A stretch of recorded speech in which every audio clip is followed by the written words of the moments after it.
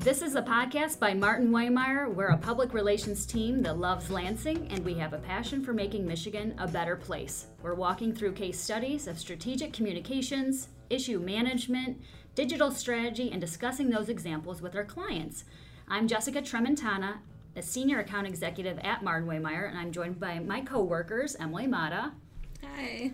And Andrea Kerbuski. Hey there.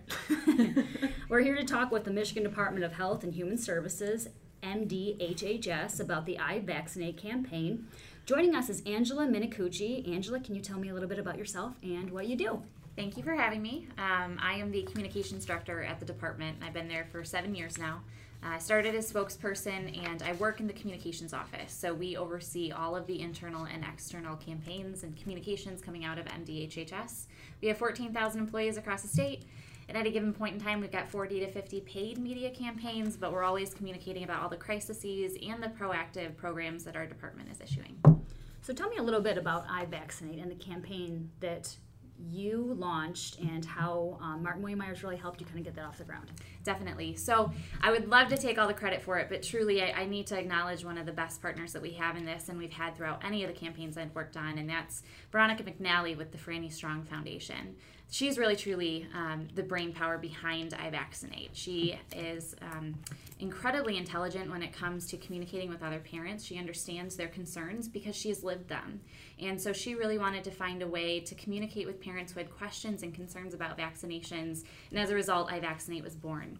It's going into its third year now. It's been a tremendously successful campaign, and it's really focused on that peer-to-peer, parent-to-parent connection and giving people the resources and the answers to the questions and concerns that they have that are grounded in science.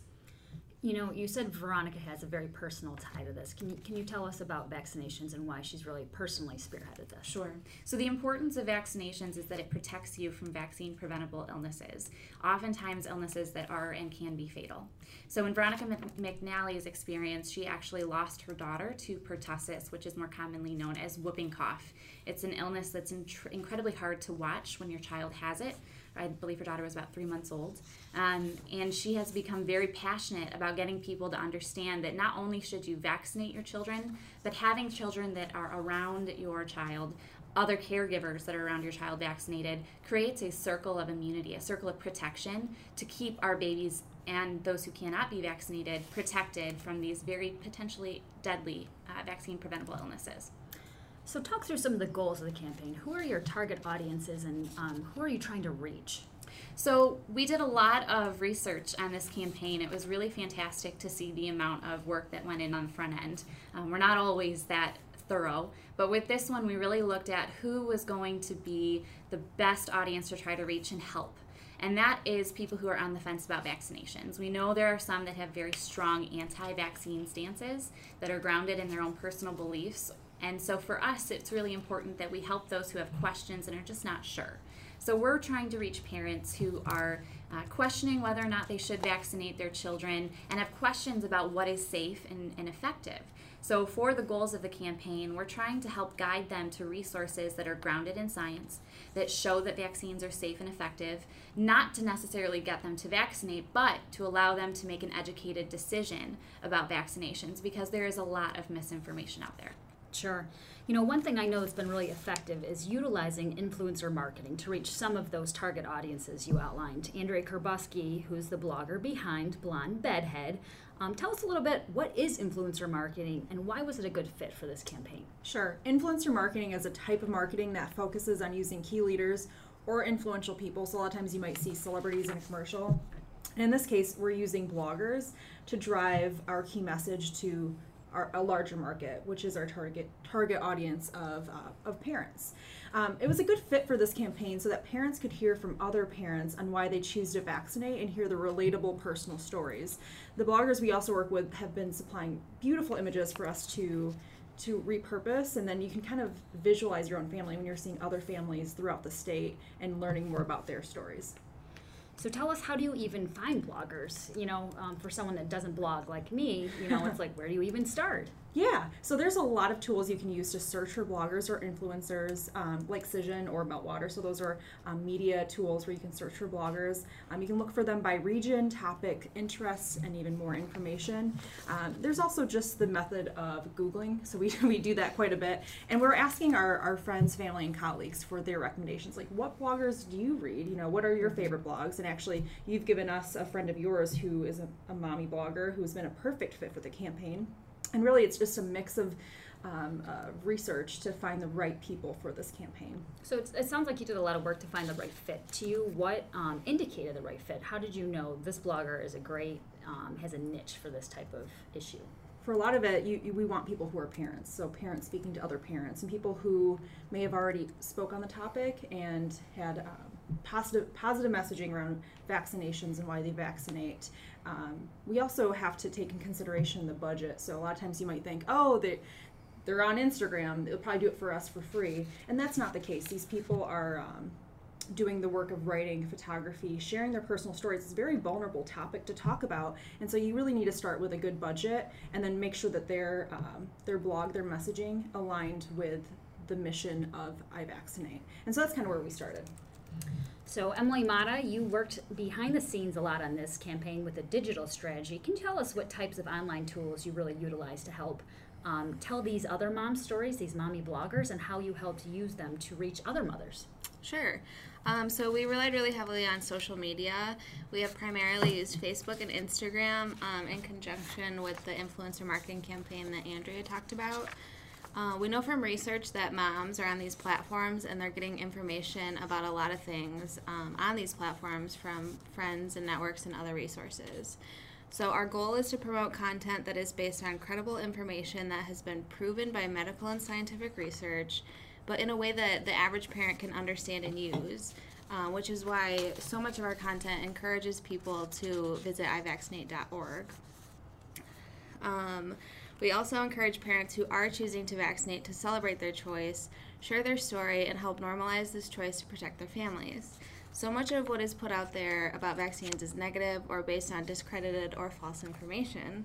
It's important that these people see that most parents are choosing to protect their families by immunizing. So a tool I saw that you guys have been doing throughout August is, for instance, Facebook filters. So for instance, Sure. if you support vaccinations, moms can, turn their Facebook profile picture into a certain filter. I think that's a really great way and kind of an organic way to encourage moms to kind of share their choices, and it's cool. Sure. Yeah, so this is the second year that we've done this. Last August was the first year that we did it, and we had a really great response. So August is National Immunization Awareness Month, and our team published and promoted content that explained the 2 ways that parents could share their I Vaccinate stories. And the content was a mixture of blog posts, graphics, and videos that highlighted personal stories from parents and encouraged others to use the I Vaccinate profile filter or fill out I Vaccinate because statement.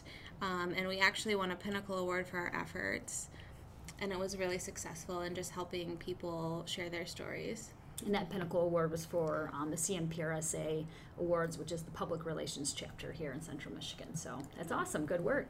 Angela, can you talk to us a little bit about the real stories behind this and why it was so important to leverage real stories to tell a broader story? Yeah, so I think Andrea and Emily both touched on what the issue is here, and it's the fact that these are personal issues that can make you feel very vulnerable in a very highly contentious space at times. To talk about your personal health decisions, especially online in a social media realm, is not something people feel very comfortable doing. So to have the support of Veronica McNally and leading that charge and saying, I am okay with telling you why I vaccinate, and here's what I'm hoping to do with it to protect my children, to protect your children. We've seen some really great results after the campaign launch of other parents coming forward and feeling safer sharing their stories. We know that anti-vaccine groups and people who are very anti-vaccinations in general are very vocal and loud online, and it can be intimidating for parents who have personal pro-vaccine stances to want to say anything. So using real stories gives people a sense of community, a safe space where they're interacting with other parents who share their beliefs, who share their questions and concerns, and getting the right questions to them, getting the right answers to them has really been a pinnacle, I'd say, of what makes this campaign different from so many others. Veronica, like I said, has led that charge, but I am personally so grateful for all of the parents that have glommed onto this, have really joined in the Facebook profile filter. I'm one of them, to really get out there and say, I am a pro-vaccine individual. I'm doing it to protect my children. Here's why. And I think that's been a really important part of what has made this campaign so successful. Sure. Now this question is really for any of you guys, so feel free to speak up. Have you encountered any unexpected obstacles, things that kind of you launched or tried to take off and didn't really weren't successful? So I'll start, and then if Andrea or Emily has anything to add, please do. But right in the early start of the campaign, we had some pretty positive feedback in the day or so after it launched, and then quickly the anti-vaccine population found the social media pages and really with overnight blew it up with thousands of comments. And so we expected that. We knew that that was going to be something that we were going to have to address, but I think the sheer volume of it quickly surprised us. So what we did is we quickly pulled together kind of a standard or policy, if you will, for the page about how we were going to handle moderating those comments. We had discussed it. We didn't actually formalize it prior to the launch of the campaign, so we quickly scrambled.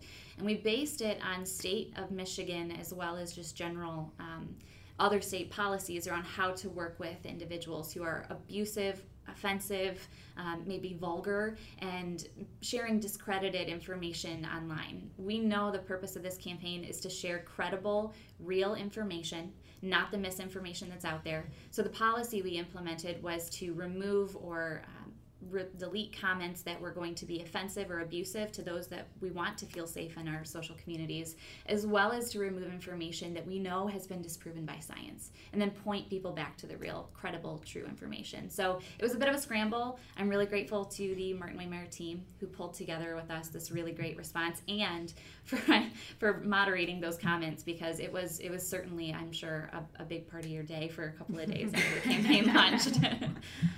Andrea or Emily, anything else to add? You know, it was a struggle the first year to find enough influencers, so we were looking for one person every month, and now that we're almost done with the second year, you know, we had at least 2 a month sharing. So I think once we had that first year, people could see other bloggers who were sharing their story. Again, got easier for other bloggers to step up and say, hey, I'm also ready to share my personal story.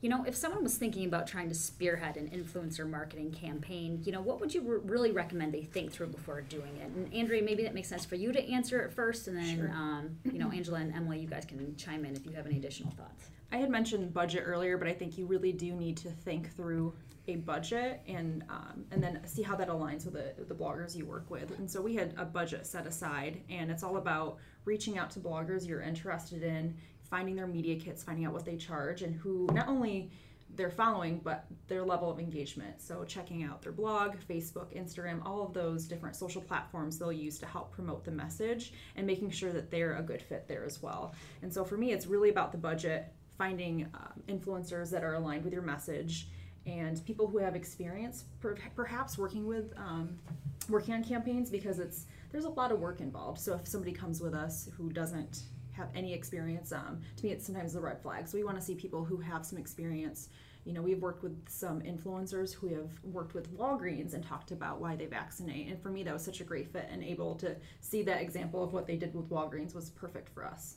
Awesome. Anything else, guys?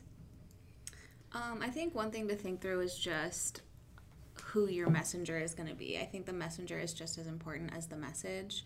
And Andrea has done a really good job in finding bloggers who are able to talk to parents about vaccinating, which is what the campaign is really all about. And it's less like talking at people. So being really thoughtful about who you're using and how that comes across. Yep, and for us, I guess, too, we were looking for people throughout the state of Michigan. So, you know, Detroit area, Grand Rapids, the UP, we were trying to hit all the different areas so that no matter where you are in the state, there's somebody that you could relate to on at least a regional level. Yeah. And then we were able to expand outside of that as well. You guys did a great job geographically. I mean, to find a blogger in the UP is a miracle. Yeah. So, especially there's some areas that we can highlight and see where they have lower immunization rate. So those were some areas that we were targeting as well, and we were able to reach with influencers this year. Sure. Last question. Do you guys, looking back now since the iVaccinate launched, do you perceive it as a success? Have you guys seen results? So I'll start just from a public health perspective in general. We didn't become one of the worst states in vaccination rates overnight. It wasn't something that we expected to change as soon as the campaign launched. But I will say we are seeing our vaccination rates trend upwards, which is exactly what we want. As with any successful public relations campaign, I think you need an overall good policy approach as well. And we've made some changes to policies in the state for vaccines that I think has also influenced our rates. But truly, I think the success lies in looking at how safe and comfortable and truly protected our families feel sharing their stories. And that's not necessarily the most quantifiable number, but like Andrea said, seeing more people coming forward, saying they want to share their story, watching it become easier for us to find people that feel safe sharing their personal experience, that in itself speaks volumes. And I think it truly does impact in the long run the number of people that have answers that they truly need, that are grounded in science, and then have an informed decision that they can make regarding whether or not to vaccinate their child. So we'll continue to watch those vaccine rates trend. Hopefully they'll continue to go upwards. The more people we have vaccinated, the more protected our population is. We do continue to have outbreaks here in Michigan for vaccine preventable illnesses. We have the highest number of measles cases that we've had in 20 years right now, which is incredibly scary. And those cases have been in children. So in addition to the hepatitis A outbreak that we're experiencing, the largest flu outbreak that we've had in a really long time last year, now is the time for this campaign. And I think that we're really going to see its success now and then into the future as we continue this. So. And, I'm not sure if we really touched on herd immunity too, but there are people within our community or communities that can't be immunized. So, talk a little bit about that too and why that helps protect them. Yeah, so herd immunity is kind of a strange term. Essentially what it means is that in order to protect those in your community who cannot be vaccinated, you want to aim for having about 90% of those around them vaccinated as well. So that includes people who for medical reasons may not be able to be vaccinated. Someone may be allergic to an ingredient in a vaccine. They may be immunocompromised. They might be a cancer patient, and so they can't receive the additional load from a vaccine. So having those people protected is a huge part because we already know they're vulnerable from a medical perspective to begin with.